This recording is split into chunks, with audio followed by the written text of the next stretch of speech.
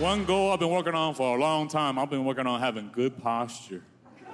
It's hard, dude. I don't know if I'm ever gonna get there. My whole life, I have slouched because I'm super humble. I'm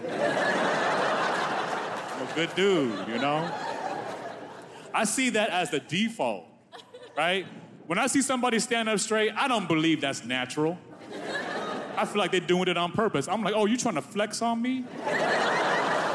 I can do that too. I can also pretend like I believe in myself.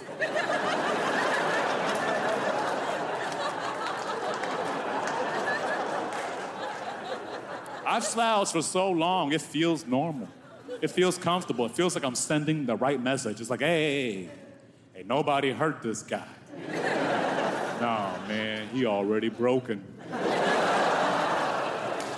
That feels safe. Watch Sheng Wang, Sweet and Juicy.